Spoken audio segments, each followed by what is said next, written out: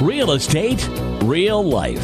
With Paul Ayebecker and Melanie Hay from Beach Walk Properties. Talking about something I've never heard of. Riparian rights. What are they?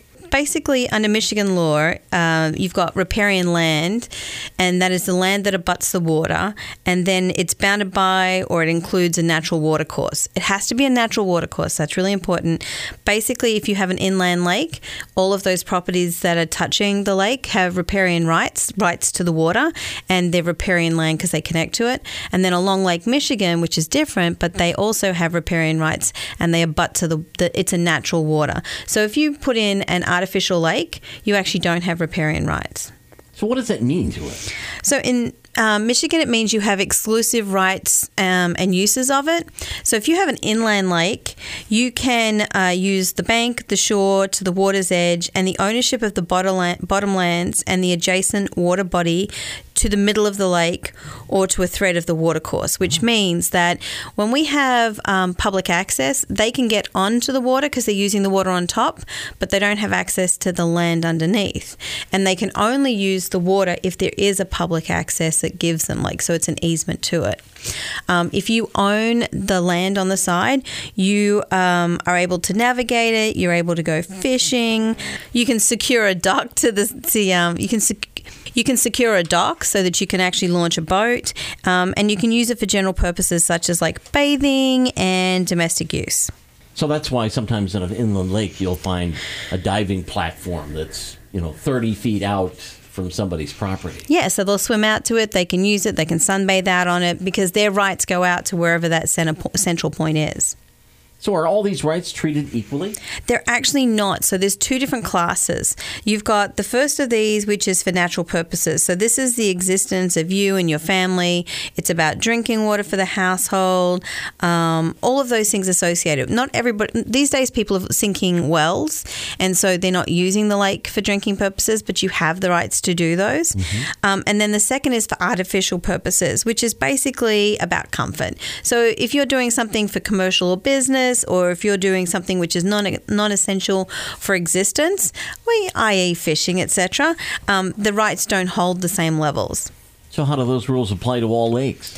Well, basically, there's no riparian rights applied to riparian lands abutting Great Lakes. So for us, that's Lake Michigan. That means that you can't put a dock out there. You don't have access to the water the same way.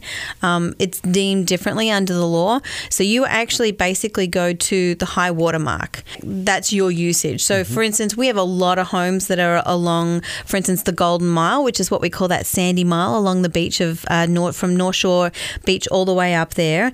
And those homes have exclusive access to the sand in front of their houses. So they go all the way to the high water mark, which is the wet area, as I like to point it out. And then the area between the high mark and the low mark is subject to the police, and the police can actually cover this. And you can actually walk up and down as far as you want. But you can't pitch a sun tent or drop your towel No, anywhere you want. You can't. So, and this is something that upsets people. We have a lot of public accesses, but basically, technically, at the end of the day, what this means is that along Lake Michigan, you can walk up and down the beach as far as you want between the high and low water marks, but you can't plant your beach towel where you want. That needs to be in a designated area. So, for instance, on the North Shore, we have North Shore Beach.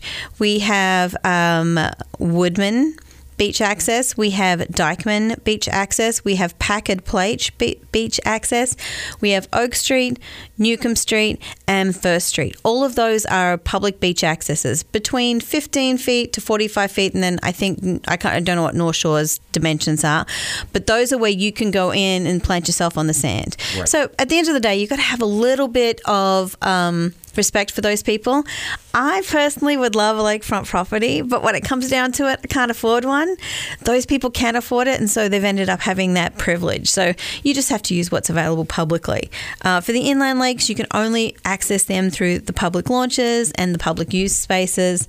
So have a little bit of respect for your neighbors, but there's a lot of ways that you can, as I said, you can walk up and down that beach as far as you want. And the obsession with beach glass is a very competitive one. Oh, sure. And so you can go as far as you want up and down between those high and low water marks and get as much beach glass as you want. Where do we learn more, Melanie? You can find me on pretty much all social media. You can find me, use my name, Melannie. That's 2 N's in there, Mel Annie. And if you can't find me with that, add Hay to the end, Hay. Or you can call me at 269-908-8333.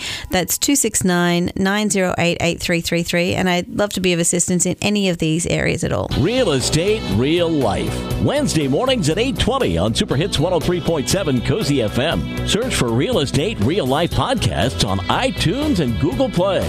Real Estate, Real Life with Paul Anbecker and Melanie Hay from Beach Walk Properties.